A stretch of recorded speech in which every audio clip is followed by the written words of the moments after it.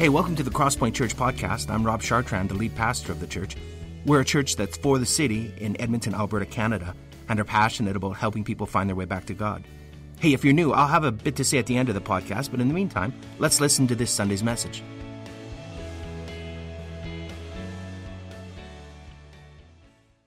I am so excited to invite our next guest here. He grew up in the largely Muslim city of Tripoli, Lebanon, and since coming to faith in Jesus Christ, he has a huge heart for Muslims and serving amongst them. He is known for his work in the supervision of the modern, clear version of the Arabic Bible, so that's pretty awesome, and he has a huge heart for international students and seeing them come to know the salvation in Jesus Christ. He writes and lectures internationally about ministry to Muslims, and he strives, this is important, he strives to awaken a new generation who will proclaim the gospel boldly. So I would like you guys, Crosspointers, if you're new and you're not, we make big noise for all our guests, so let's make a big Crosspoint welcome for George Houssney.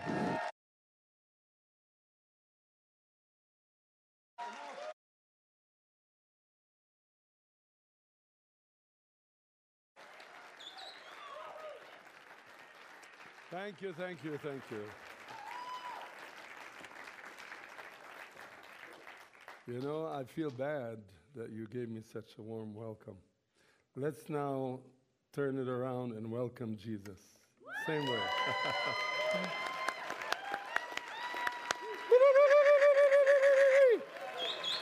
Hallelujah.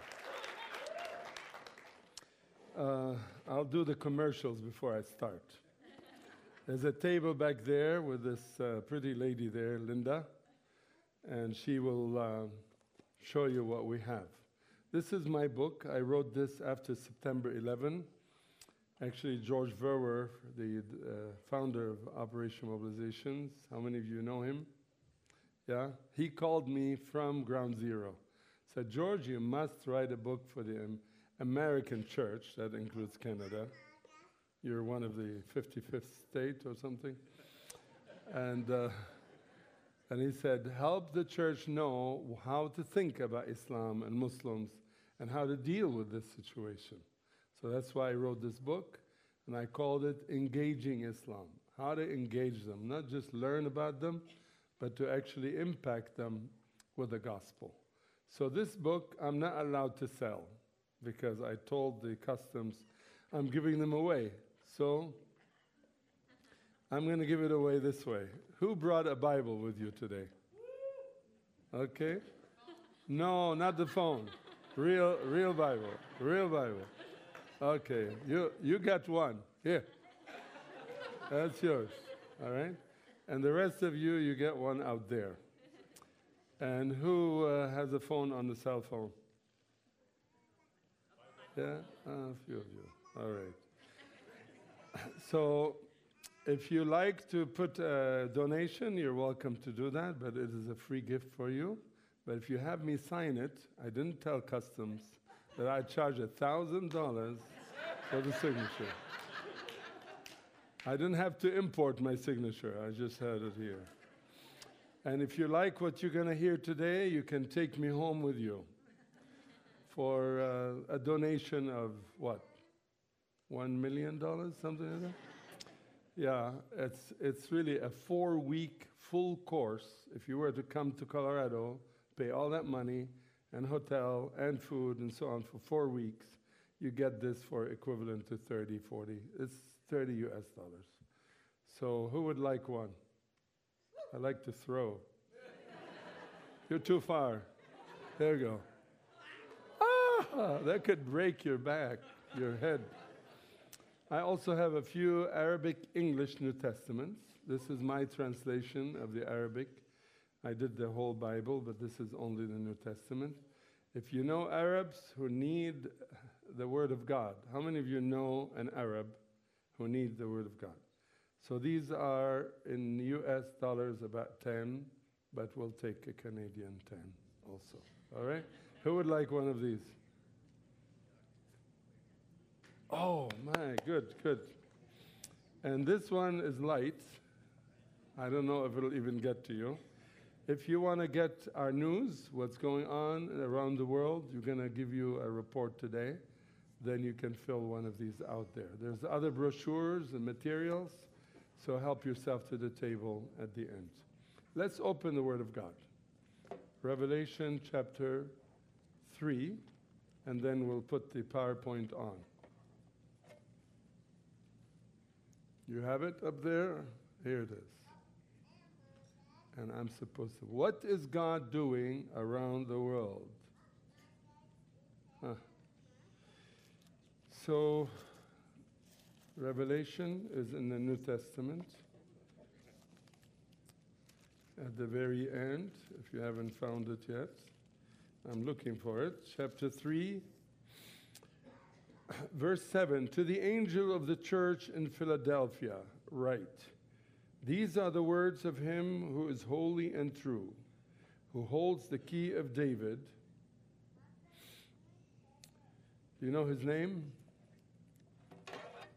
Who is this one? These are the words of one who is holy and true, who holds the key of David. What's his name? You're so shy. What's his name? Jesus. Who else? Who else? Jesus. Say it a bit louder. Amen. This is what Jesus says. And he says that to the church, Philadelphia, the brotherly love church, but also to us. What he opens, no one can shut. And what he shuts, no one can open. Now read with me, verse 8. See, I have placed before you an open door that no one can shut. When God opens a door, no one can shut it.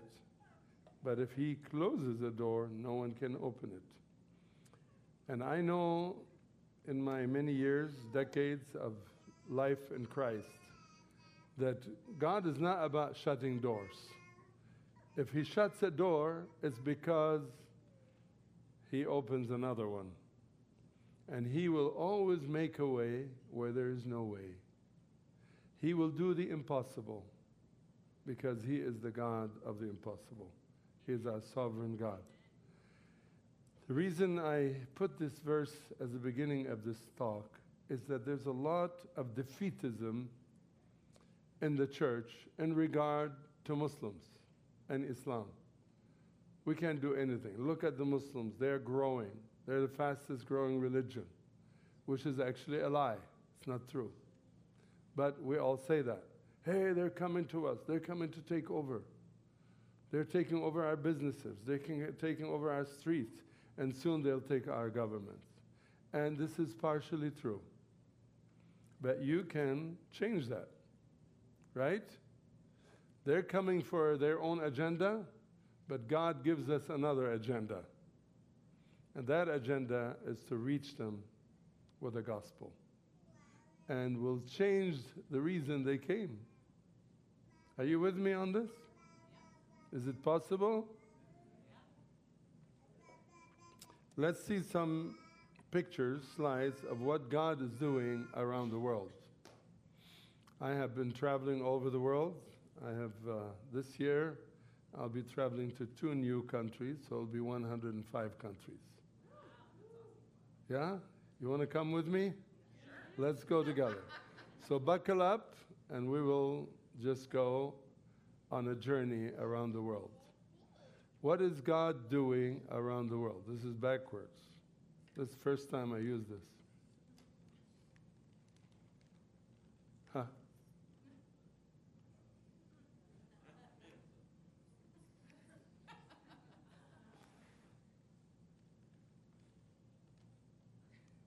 What's happened? Am I doing this?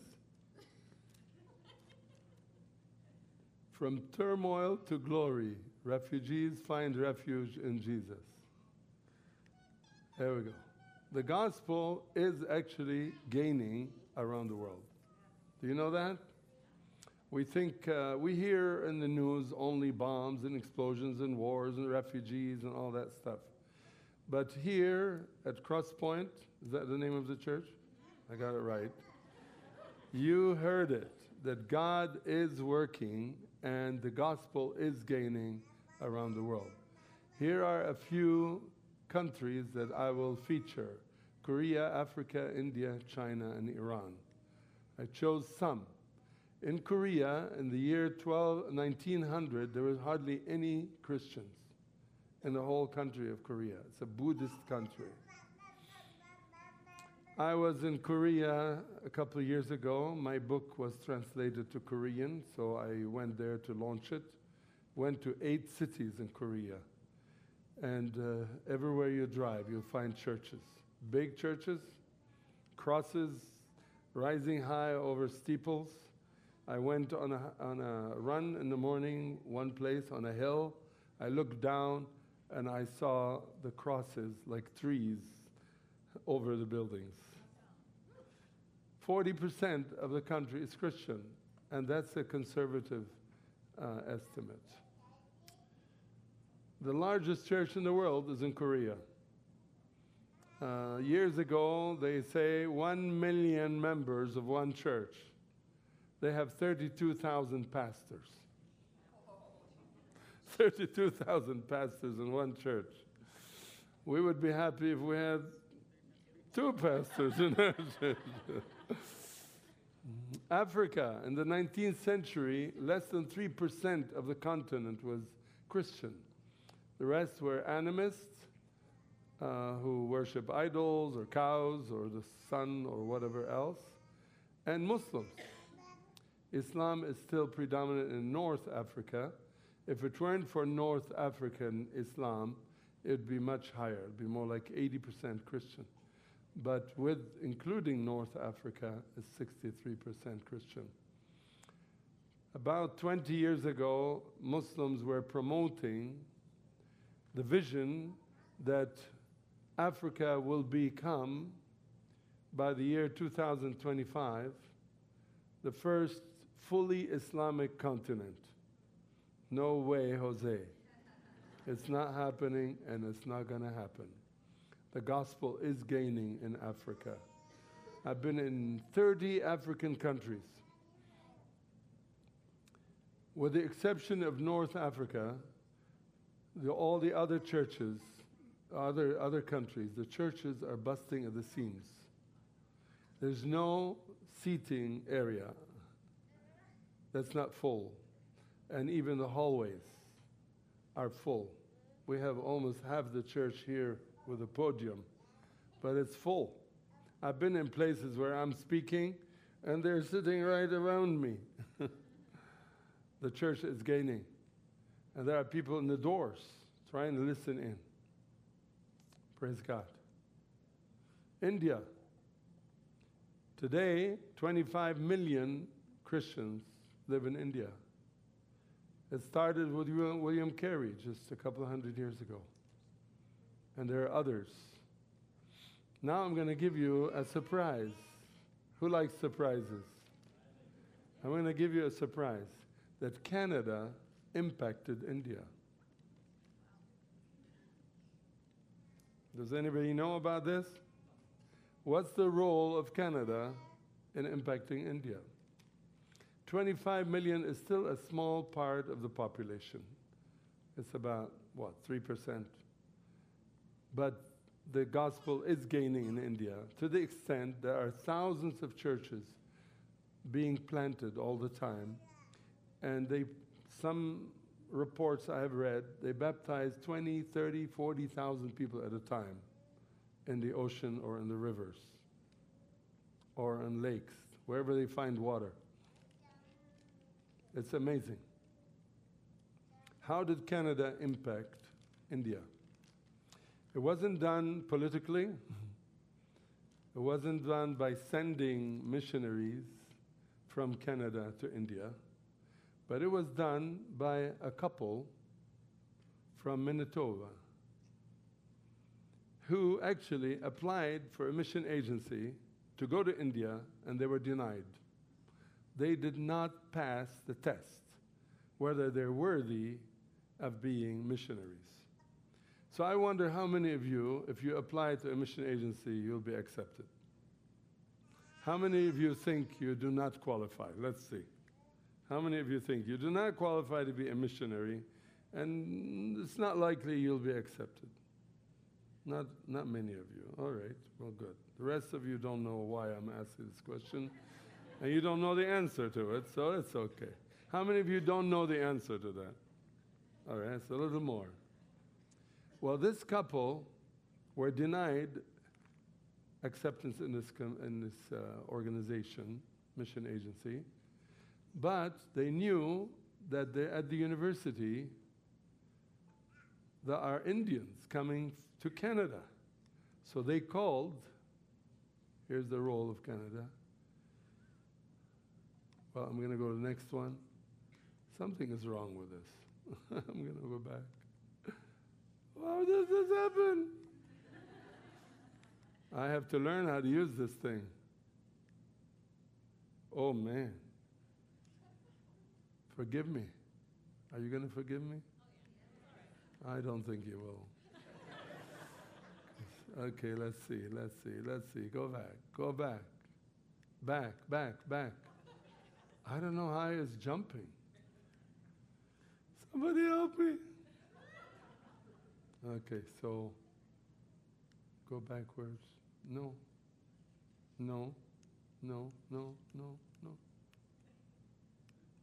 Is this going back now? Yeah, it is. Okay, stay that way. Now you know the rest of the story. It's too bad. No. It's not working. Can you start it over, please? Because then I can do one button. I haven't used this before, so I forgive myself. I don't forgive myself. I should have. So now we're in Korea. Let's see, it's next. Africa, that's working. India, it's working. Okay, it's working. This fellow was a student who came, international student in Winnipeg, Manitoba, in 1929. John and Edith Hayward, Canadian couple, who were denied to go to India, called the university and said, "We hear there are Indians here, we need friends. Can you give us a name to befriend?" And they befriended this young man who was 18 years old at the time and led him to Christ. He was baptized in 1932, returned to India, and began to evangelize.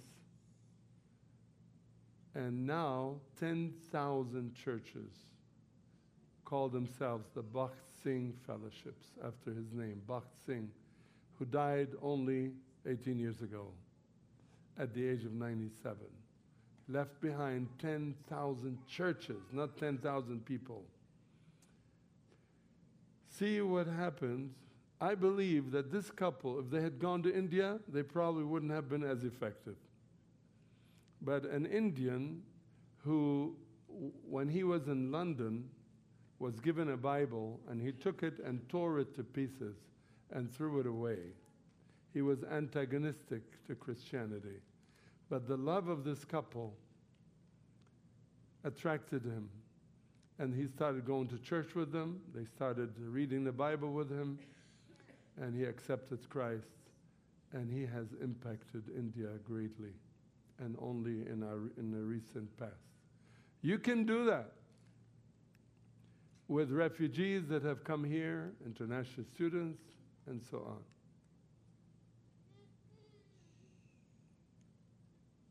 It's not working. Can you forward it to the next slide? Okay. China. The Christian population in China is growing very, very rapidly. I was in China in March, and in Hong Kong and Taiwan, one trip. And I saw churches everywhere. It was amazing.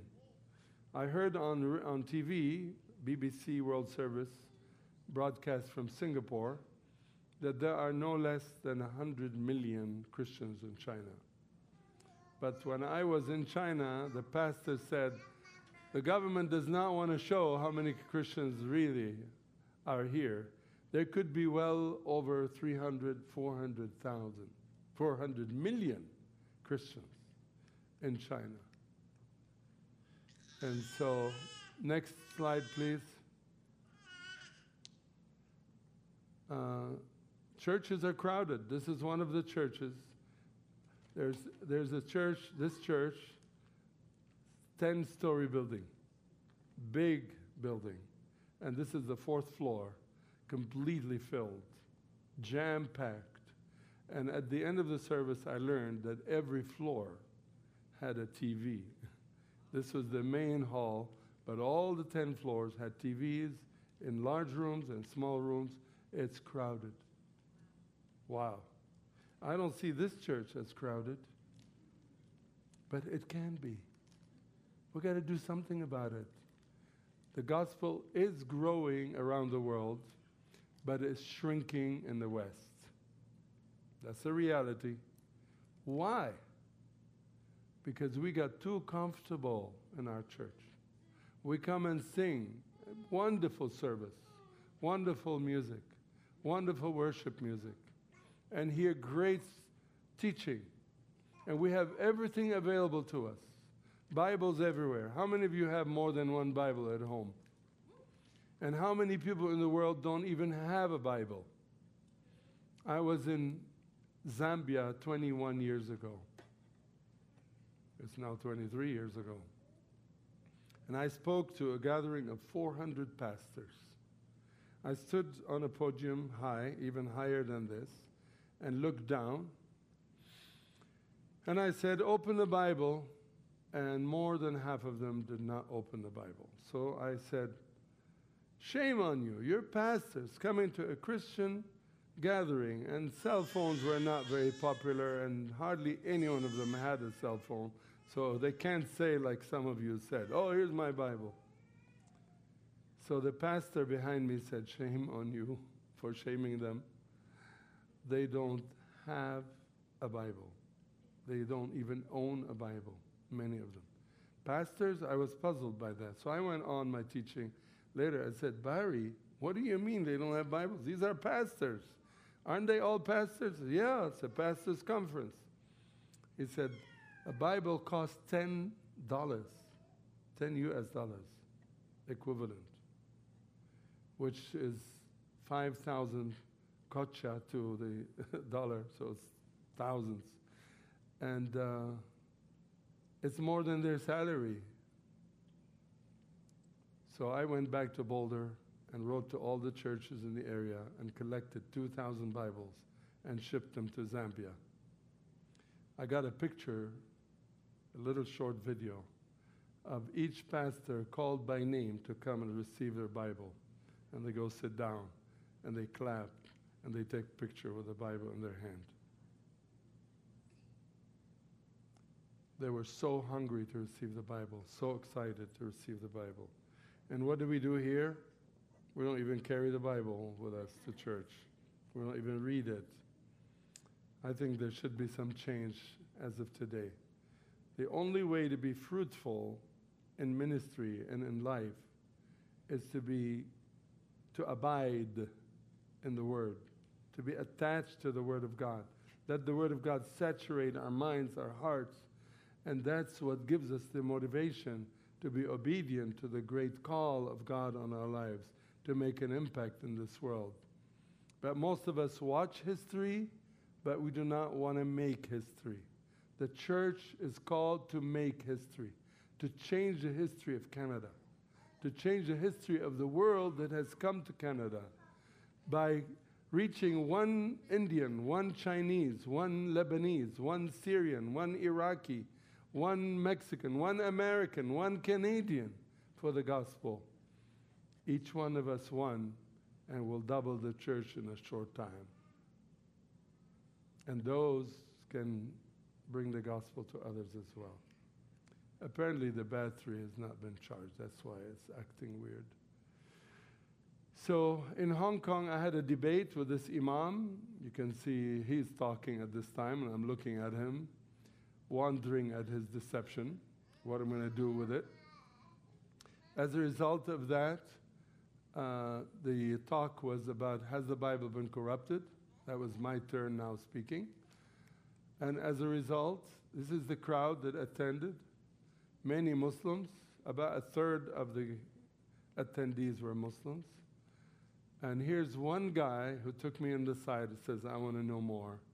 He's from Yemen, came to Hong Kong from Yemen as a refugee, and he received Christ 5 days later. I spent 3 meetings with him, the night of the debate, and 2 nights later, 2 hours.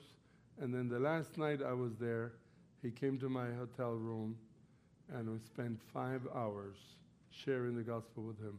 And now he's still going strong, and he texts me all the time, asks me questions. Sometimes he calls me on WhatsApp, and I answer his questions. This group is very special. I met this group in a city called Shenzhen in China. And all of these people have come to Christ in the United States.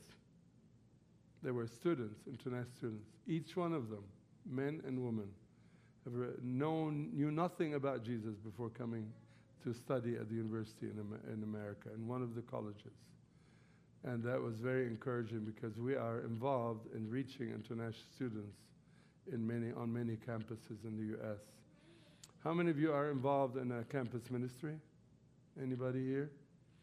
The campus is the future of the world. This is where students come and then return to assume some high positions, whether in business, engineering, doctors, scientists, and also politicians. Why is Saudi Arabia changing today? Because the crown prince studied in America. He was impressed by the freedom in America, and he's giving freedom to his country. Women can drive now, for the first time in history. Not many are driving, but at least they're giving them the opportunity to do that. And he's also opening up the country to even religious tolerance, which is incredible for Saudi Arabia. So this report says China is on the course to become world's most Christian nation within 15 years. In fact, the next statistic even goes beyond that to say China has more Christians than the entire US and Canada population, estimated as up to 400 million. I think we should pause and give glory to God now.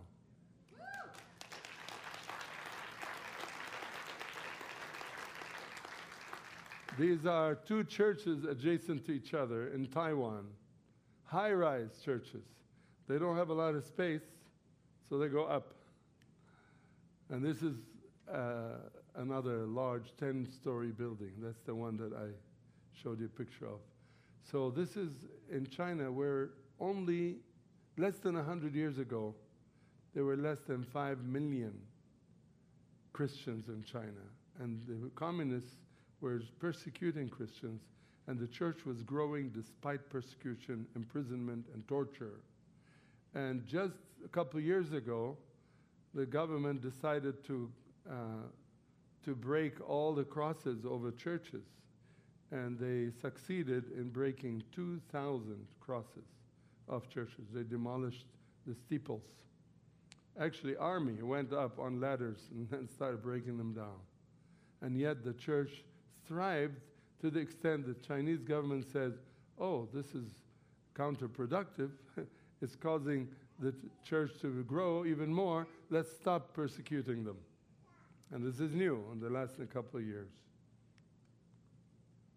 The Muslim world, this is the toughest area, right? Yeah, it is true. Because many Muslims, if they become Christians, they are threatened with their lives. They lose everything. Tomorrow, we're starting right here a conference for converts from Islam. I can assure you that if not all of them, most of them have been ostracized by their country, by their families. and many of them cannot go back to their countries. They've had to give up everything to receive Christ. 350 million Muslims in the last 10 to 20 years have left Islam. They're not all Christians now, but they're open and we can reach them. Don't assume that the Muslims you meet or next door are not open to the gospel. Before you see a door closed, check it out, see if it is closed. And if it is closed, God is opening another door. The door that He opens, no one can shut. And God sent them here to hear the gospel. And the only ones who can share the gospel with them are the Christians.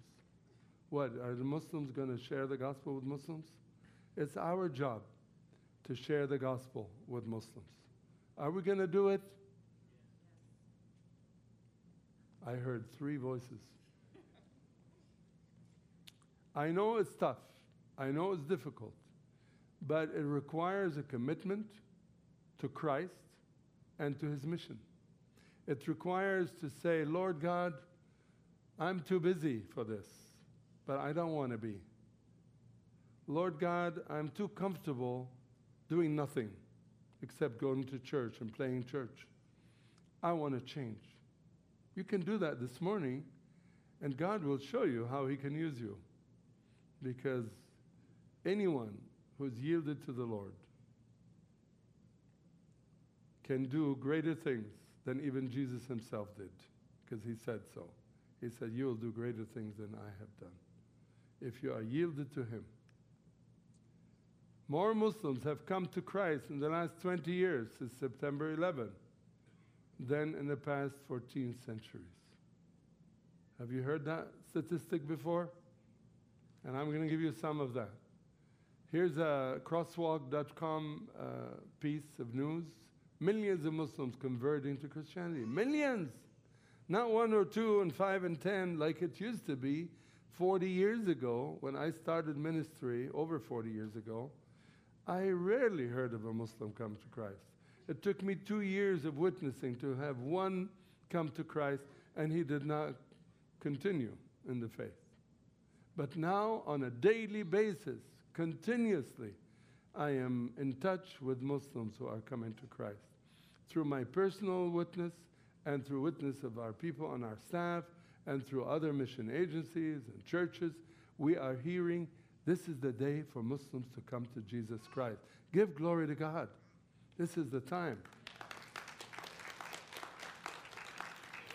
Because of the Arab Spring, in Egypt, the churches started being free. It was not allowed for any Muslim to go to a church in Egypt. I lived in Egypt 2 years, and any church I went to, there were 2 policemen at the door checking IDs. And if you're a Muslim, they wouldn't let you in, and sometimes they arrest you because you were attempting to go to a church and put you in prison. There were pastors who witnessed to Muslims, and when it was heard that by the government, it was reported, they would take them to jail and torture them so they'll never do that again. I know a Christian I met on an airplane. He said, he's from Yemen. He says, I came to a church and asked for a Bible, and they refused to give me a Bible because they said we're not allowed to do that. But today it's changed. Almost every church in Egypt now has Muslim converts coming freely in and out to hear the gospel. Even imams and sheikhs, leaders of mosques, are attending churches to hear what Christianity, and the churches honor them, and they put them in the front, and they take pictures with them. It's a new day today. This service, see that church in the back there? If you go in that church, it will seat 1,000 people. They called for a prayer vigil for the country on 11/11/11. And they said, we're going to start at 6 p.m. and we'll go all night. 70,000 people showed up. The first time ever a group of this size goes to a church. and spend 12 hours worshiping Jesus. If you want to go on YouTube and check this out, you can say Revival in Egypt, and you'll get many, many YouTube videos showing them preaching and praising and worshiping and praying. A 12-hour video is found on Sat7, which filmed the whole event. 12-hour event. And it was shown in parts on TV many times. Glory to God. Kosovo. I was called to go to Kosovo. When I read to you the door that God opens, no one can shut. I experienced that in Kosovo. When I felt the calling of God to go to Kosovo to help the few believers, there were less than 20 Christians in the whole country from Muslim background, I tried to get a visa. I called the embassy, and they said, no, we don't give visas to Americans. And he hung up on me, wouldn't even want to know why I'm going to go. I heard God's call, and I said, I'm going to go anyway. If you want to know, some of these stories are in my book over there. This particular story is explained at length. And so I bought my ticket anyway, believing that God will make a way where there's no way. He will open the door. He shut one, he opens another. I went to the border, long story short. Everybody was telling me, don't go, it's not wise. They are persecuting Americans. And 2 Americans the day before were stripped naked, and they robbed them of everything they had. And they threw them across the border naked, without any clothes. I don't know what happened to them afterwards. Somebody must have had pity on them. And I said, do I want that to happen to me? And then I saw Jesus hanging on the cross, mostly naked. And I said, I want to know Christ and the power of his resurrection and the fellowship of his suffering, becoming like him in his death, so that one day I may attain resurrection from the dead. That's Philippians 3:10. We are called not only to believe in him, Philippians 1:29, but also to suffer for him. I said, I'm going to go anyway. I got to the borders. All the police stations there rejected me, said, no, you can't go.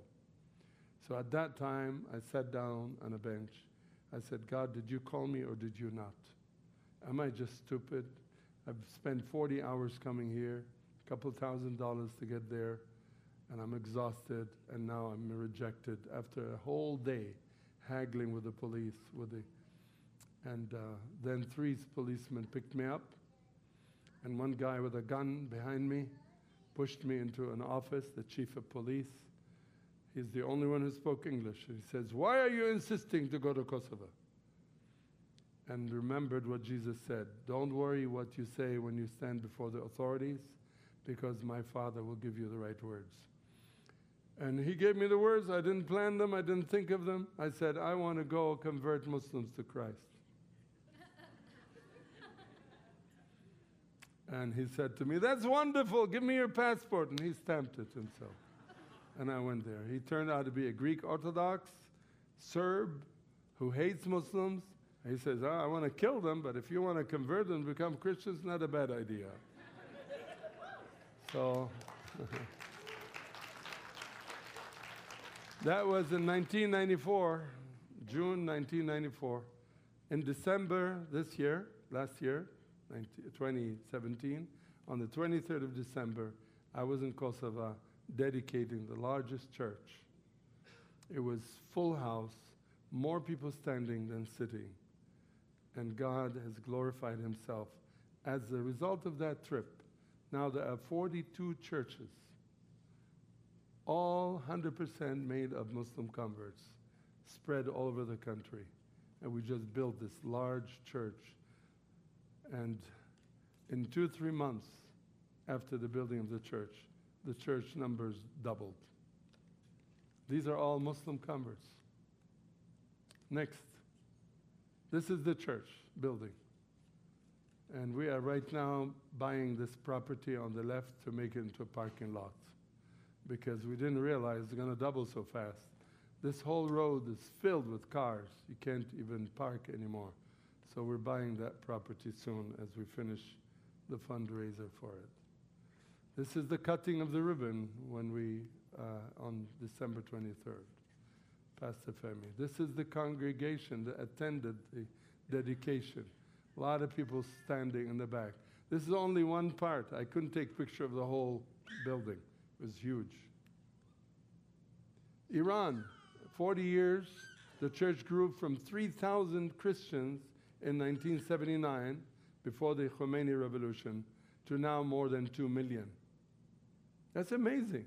The Iranians are coming to Christ so fast that some missionaries said that it's possible that Iran become the first nation to return to Christianity among all the 56 Muslim countries.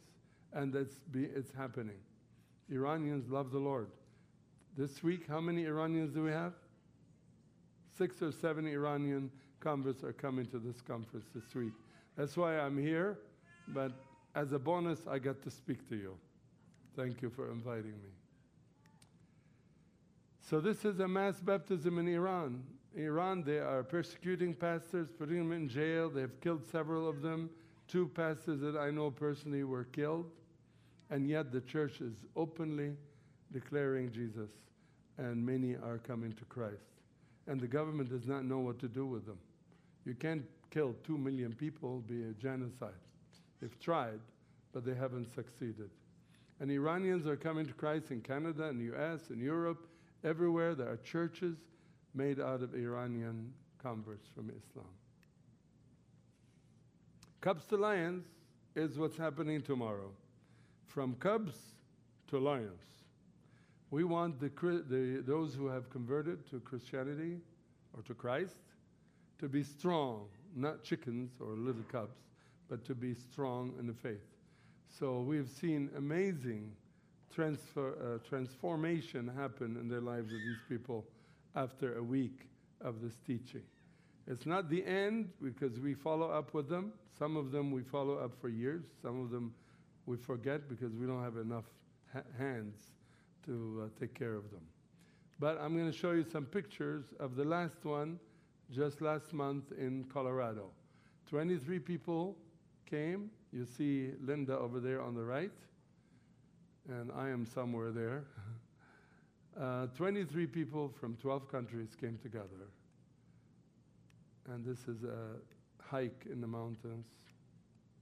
Can you advance it for me? I need to charge this, I think. That's the problem. Mesa, I think I'm going backwards again. This is the classroom. This is Mesa. She's a Saudi who came to Christ a few years ago. Now she's a teacher at Cubs to Lions. She was teaching in Colorado. And before that, this is Mesa and her husband and 2 beautiful children. This is when we came every week, every Cubs to Lions, on the second day, usually night, after hearing 2 days of teaching.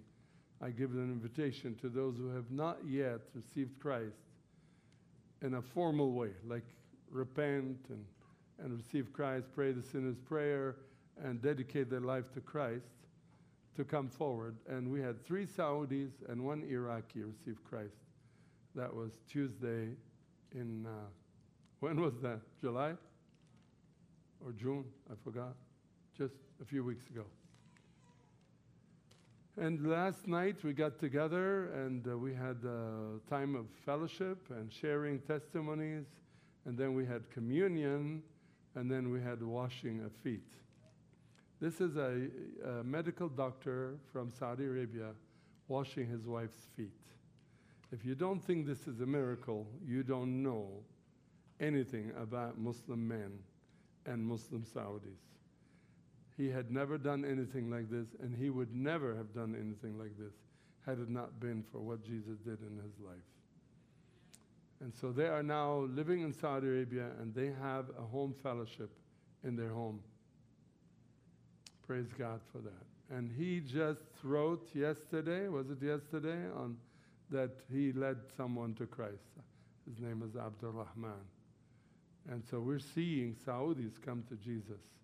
Last year we had a conference for Saudi believers, and the Arab Gulf states. We had 50 people show up. 25 of them are Saudis. And each one of them looked around and said, I never knew there were other Saudis who have become Christians. I thought I was the only one. And they get encouraged, they stay in touch with each other, and a lot of things happening behind the scenes. Now they prayed for me. That's me there on the floor. I told them I have an ear problem the last year. I probably had a concussion and I lost a little bit of hearing. So I asked them to pray for me. And that night my ear popped and I hear better in my left ear than the right ear now. Won't hear me. This is what we call the huggle. It's a group hug. We huddled together, and that was the last thing we saw each other. We gave each other a huggle, we sang, and we prayed, and committed them to the Lord. We're going to do that this week. Pray for us. We will have how many people? We have 20 people signed up for this conference this week in Edmonton. Would you today be part of what God is doing around the world by being part of what He's doing also and wants to do in your neighborhood, where you live, where you go to school, where you go to work? There are Muslims everywhere. Who has a Muslim barber? Barbershops? Okay. Give them a gospel. Chat with them. Meet with them outside their work. Say, you know, I'd like to get to know you. I like you. Let's get together. Let's meet at Morton, whatever it's called. and just get together and share your life with them. Do you know, many of you would not witness because you think witnessing is difficult. You think witnessing, what do I say? What verses do I use? You don't have to know anything. All you have to do is share who you are. Share your faith with them. Tell them how much Jesus means to you. Talk about your testimony, about an experience, a prayer answer to prayer. Anything is called witness. It's not like a formula of how to be saved and stuff like that. I messed up again. So I'm going to give you a little bit of overview of what's happening in Lebanon. I think I'm going backwards again. Come on, please, cooperate. Is it okay if I do random? This woman here was covered, loves the Lord with all of her heart. She, against her husband's will, attended a Christian conference with her daughter, who's next to her. It was a Cubs to Lions in Lebanon. We had 150 Christian refugees come to that. And that little girl, 12-year-old, ran to me and said, Pastor George, please pray for me and my mom because we're afraid what will my dad do to her and to me, because for 3 days we left our dad and he did not want us to come to the conference because he wants his wife to be there to cook for him and clean for him and take care of him. He did not want her to go, and he had been opposed to her becoming a Christian. This is in the center of our center in Beirut. So I prayed for them, and they went home, and I did not know what happened till on Saturday, less than a week later. She ran to me, says, God answered your prayer. I said, what happened? He said, when my mom and I came, we were so afraid to come into the house. And he looked angry, and he said, what did you learn in this 3 days? And so my mom sat down and tried to explain to him what she learned. And he says, I want to go with you. Can I go with you next time? And instead of beating them, he joined them. 2 months later, he received Christ. And 2 months after that, I met him for the first time, because I go and come. So I saw him at a church. I was preaching that night. It was a Christmas Sunday. And I saw pews in the church. I saw a row of him, his wife, and 9 children sitting on one pew. And I said, glory, glory to God. So at the end, I came and asked him, tell me your story. He said, when my wife came back from this conference with my daughter, I was ready to beat them up. But I saw light shining in their faces. And I said, I can't do that. I want to know what the secret of my wife and daughter. Why are they so much in love with Jesus? Why are they going to church? Why are they doing this? And so my heart changed, and I wanted to know. And now I know why I had to leave Aleppo after losing everything. Lost his house, his car, his business. Everything went to nothing. And he became a refugee with his 11 members of his family, he and his wife and 9 children, living in a small room that is from here to there. Just on the floor mats, I've been in their house. He said, now I know why we had to leave. I would never have known anything about Jesus. So we lost everything to gain what is worth everything, Jesus. Praise the Lord. So this is, I think that was, it's okay. I'm gonna end up here somewhere. Here. I have no idea why this is happening. What is this? What? I don't know. I have no clue. This is jumping around like crazy. I've never had this experience before. We're starting over from beginning. Okay, that's an overview here, a quick overview. Africa, India, China, Hong Kong, Taiwan. Okay, we're getting close. All right, here, Muslim world, Egypt, Kosovo, now Iran, now Lebanon is coming. Cubs to Lions, you saw that. Praise the Lord. It's working this time. Okay, good, wonderful. All right. Prayed for me. Huggle. Refugee crisis. I'm going to skip this. These are the various centers that the Lord has given us. We started in Beirut with a small building, rented floor. Now we own the whole building, thank God. And we have a big courtyard that can house about 300 chairs. With the inside, we could even fit 500 squeezed. And it's full most of the time. We start with 1 meeting, now 6 every day meeting, and then 2, and then 3 and 4 meetings. We have 27 events taking place in that center. Then we started spreading our wings to the north of the country, Tripoli, where I grew up, which is a Sunni area, Tyre in the south, a Shiite area, Bekaa, close to the Syrian border. In Syria and Jordan, we also spread into Egypt and Turkey, and we have now 14 centers in the Middle East, North Africa region, and we're aiming for 100 centers. Would you praise God for that vision? This is a glimpse of one of the centers. This is the one I told you. We put plastic chairs, $5 chairs, and many of them break. We buy another one. And so this gathering is probably 300 or more people, most of them Muslim, 90% or more are Muslim. We occasionally get non-Muslims coming, but our ministry is to the Muslim refugees. And every time I have called people to come forward, we've had a number of them come to Christ. Sometimes the smallest number is 3, and sometimes 50 and 60 people come forward to receive Christ. Linda is a witness to this. She's been there, and she saw what was happening, and you will soon come and join us there as well. Who has been to Lebanon? Anybody here? Has been. You've been to oh yeah, well, that's a long time ago, yeah. All right, so I hope all of you could come join us. We have short-term teams.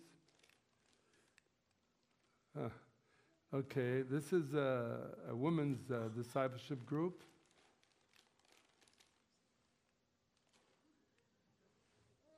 This is a school of hope. You can actually sponsor a student. We have now 120 kids. These are kids mostly of those who have come to Christ, like this guy and his children. We teach them the Word of God as well as a regular Syrian curriculum. And they are amazing. These kids have stories And this is one of the classrooms. This is the Cups to Lions, discipleship, meeting in small groups to discuss the Word of God. And this is one of the small groups praying together. See them veiled? Don't be fooled by the veils. These are believers in Jesus. But they have not yet felt comfortable removing the veil. Some of it because of the culture, because of the husbands who wouldn't allow them. Some of it they just feel naked without this veil. They've been wearing it since they're 7 years old. But a number of them are actually becoming free of the veil, but it takes them 2-3 years to get the idea. We know that story now. So what God is doing around the world. There's an olive tree here, which is in Romans 11. You'll see it later. I'm going to give you this statistic to encourage you. 85% of Muslims who have come to Christ because someone witnessed to them. Is that strange? That's not strange. That's normal. How will they believe of whom they haven't heard of? How will they hear without a witness? We need a witness. 85%. If I tell you that 85% of Muslims will come to Christ if someone witnesses to them, wouldn't you do it? Wouldn't you go out and begin at least the process of engaging them in a relationship, in a friendship, and then share the gospel with them? I'm just going over by a couple minutes because of your technology. 60% of them have had dreams and visions of Jesus, amazing dreams.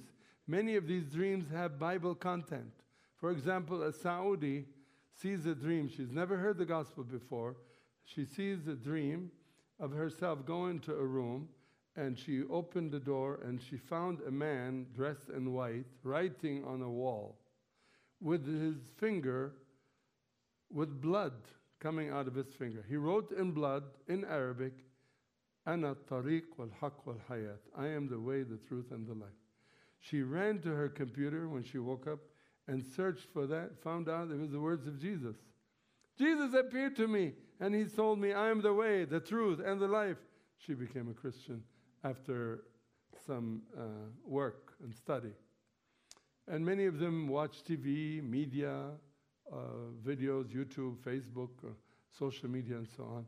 And some receive literature, like you will take some New Testament, give them to somebody, and that's a factor in winning souls for Christ. And very few of them just walk into a church. Rarely would they even dare to walk into a church. Can you advance it to the last one, please? This is the olive tree. In Romans it says the Jews wear the olive tree, domestic. And then those who rejected Christ were cut off. And then others from all nations were grafted in. The next slide. They grafted in, and look what we have, a fruit tree, which is mentioned in Revelation. 12 types of fruit in this tree. This is the tree of life. The tree of life. That's our goal. Our goal is to graft people into that tree, the tree of life, so they may have life in Jesus Christ. And without you doing anything about it, who's going to do it? You're going to leave it for the other church? Well, the other church is leaving it for you. Let's rise. Let's stand up and make a commitment to the Lord today. Let's read this verse together. This mystery is that through the gospel, the Gentiles are heirs together with Israel, members together of one body, and sharers together in the promise in Christ Jesus. I think I know what happened when you converted from Apple to PC. It messes it up. Now I remember. All right. This mystery, it is a mystery spoken of in Ephesians in chapter 1, verse 10, is that through Christ Jesus, the nations and the Jews will come together in what is called the church. And that's the tree that we spoke about. They become heirs together with Israel, members together of one body, one tree, and sharers together in the promise of eternal life, promise of salvation, promise of peace, of reconciliation with God. brothers and sisters, we have a task. Let us do it. Let us go out and reach out. Let's step outside our comfort zone and say, Lord Jesus, I have not done this. I have not been active. I have been playing church. I love you, Lord Jesus, but I want to be effective. I want to be fruitful. If you feel touched today by God through this message, encouraged is great. All of us are encouraged. But are you challenged? Come forward here. Let me pray with you as they come to sing the last song. Who would like to come forward here and I'll pray with you? That you may not know what you want to do. Just tell him, Lord, I'm willing to do it. Whatever it is, help me, guide me. Here's one. Here's two. Let's come forward and pray here together. There's shame to this. In fact, take pride in your obedience to the Lord. And just come forward. Let's pray. Come closer to me so more people. It's going to be, in fact, all the church is going to come in a few minutes. I know you're working on it. Just come and let's pray together. My request is that you seek the Lord and say, Lord, what does that mean? What does it mean? How am I going to bear fruit for you? Release my mouth. Open my heart toward others. Change the way I think about Muslims and Islam. Muslims are not our enemies. They are victims to Islam, and we want to save them from the deception and lostness and darkness of Islam. And we can do it by opening our mouth and sharing the gospel. And the Lord will give you the right words. If others want to join us, come forward, and I'm going to pray for you. If you can kneel, go ahead, kneel, and I'll kneel right with you, right here. If you are convicted and you're still there, you can pray with us too. Heavenly Father, we thank you for your calling on our lives. First, you called us to yourself through Jesus Christ, reconciled us, and gave us also the ministry of reconciliation, that we may implore people on Christ's behalf, be reconciled to God through Jesus Christ. Lord God, we know the mission, we know the vision, we know what we need to do. Why aren't we doing it? I know there's many, many excuses. There are many reasons why. I pray, Father, that you will take all these away. You'll cleanse our minds from all the excuses that we have. Fear, probably. Intimidation by Islam. Maybe anger at Muslims. Maybe apathy, we didn't really care. I pray that you would take all these hindrances away and all these obstacles and fill us with your Spirit, that as you promised, when the Spirit comes on you, you will be my witnesses in Jerusalem, in Judea, in Samaria, and to the uttermost part of the world. We are right here in Edmonton, and you brought the world to Edmonton. We thank you, Lord, that you brought them here to us, that we may reach them. Help us. Help this church, Lord, to grow. I'm not talking about just numbers. I'm talking about souls coming to Christ, about people saved who need you, Lord Jesus. Help this church in partnership with Brother Joseph, his ministry. Where are you, Brother Joseph? Come over. Come over, pray with us. Brother Micah, can you come over?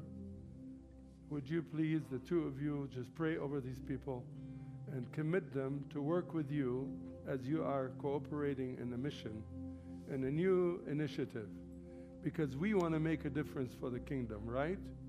We don't want to just play church. We love church. I love church.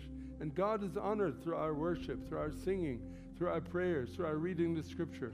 But he will be so much more glorified, as he said in John 15. He said, "It is to my Father's glory that you bear witness, that you bear fruit, much fruit. It is to my Father's glory that you bear fruit." If you want to really glorify God, beyond singing and beyond dancing for him and all the other things, bear fruit for him and he will be glorified. And you will also be glorified, and you will be so joyful you would never have imagined the joy you have when you usher people into the kingdom of God and give them hope of eternal life and salvation. Praise you, Lord. Well, thanks for listening to our podcast. We hope it's helped you in your spiritual journey and it's helped you draw closer to God. Let me tell you a little bit about us. Crosspoint gathers as one church on Sundays in Northeast Edmonton, and you can find out our location and more about us by visiting our website, thecrosspointchurch.ca. We also meet throughout the week throughout Edmonton in what we call home groups. These are smaller communities of learning, laughter, community, transformation. We think that the journey of faith was never intended to be an independent exercise. It's something that we do together. So please visit our website and find out how you can get connected to a home group near you. If you listen to our podcast regularly, why not make it shareable? You could like us on iTunes or share our podcasts with other people. But more importantly, we hope you will get connected with other people and talk about what you've learned. Again, hey, thanks for listening. We pray you'll experience Christ's love in a very real and profound way this week.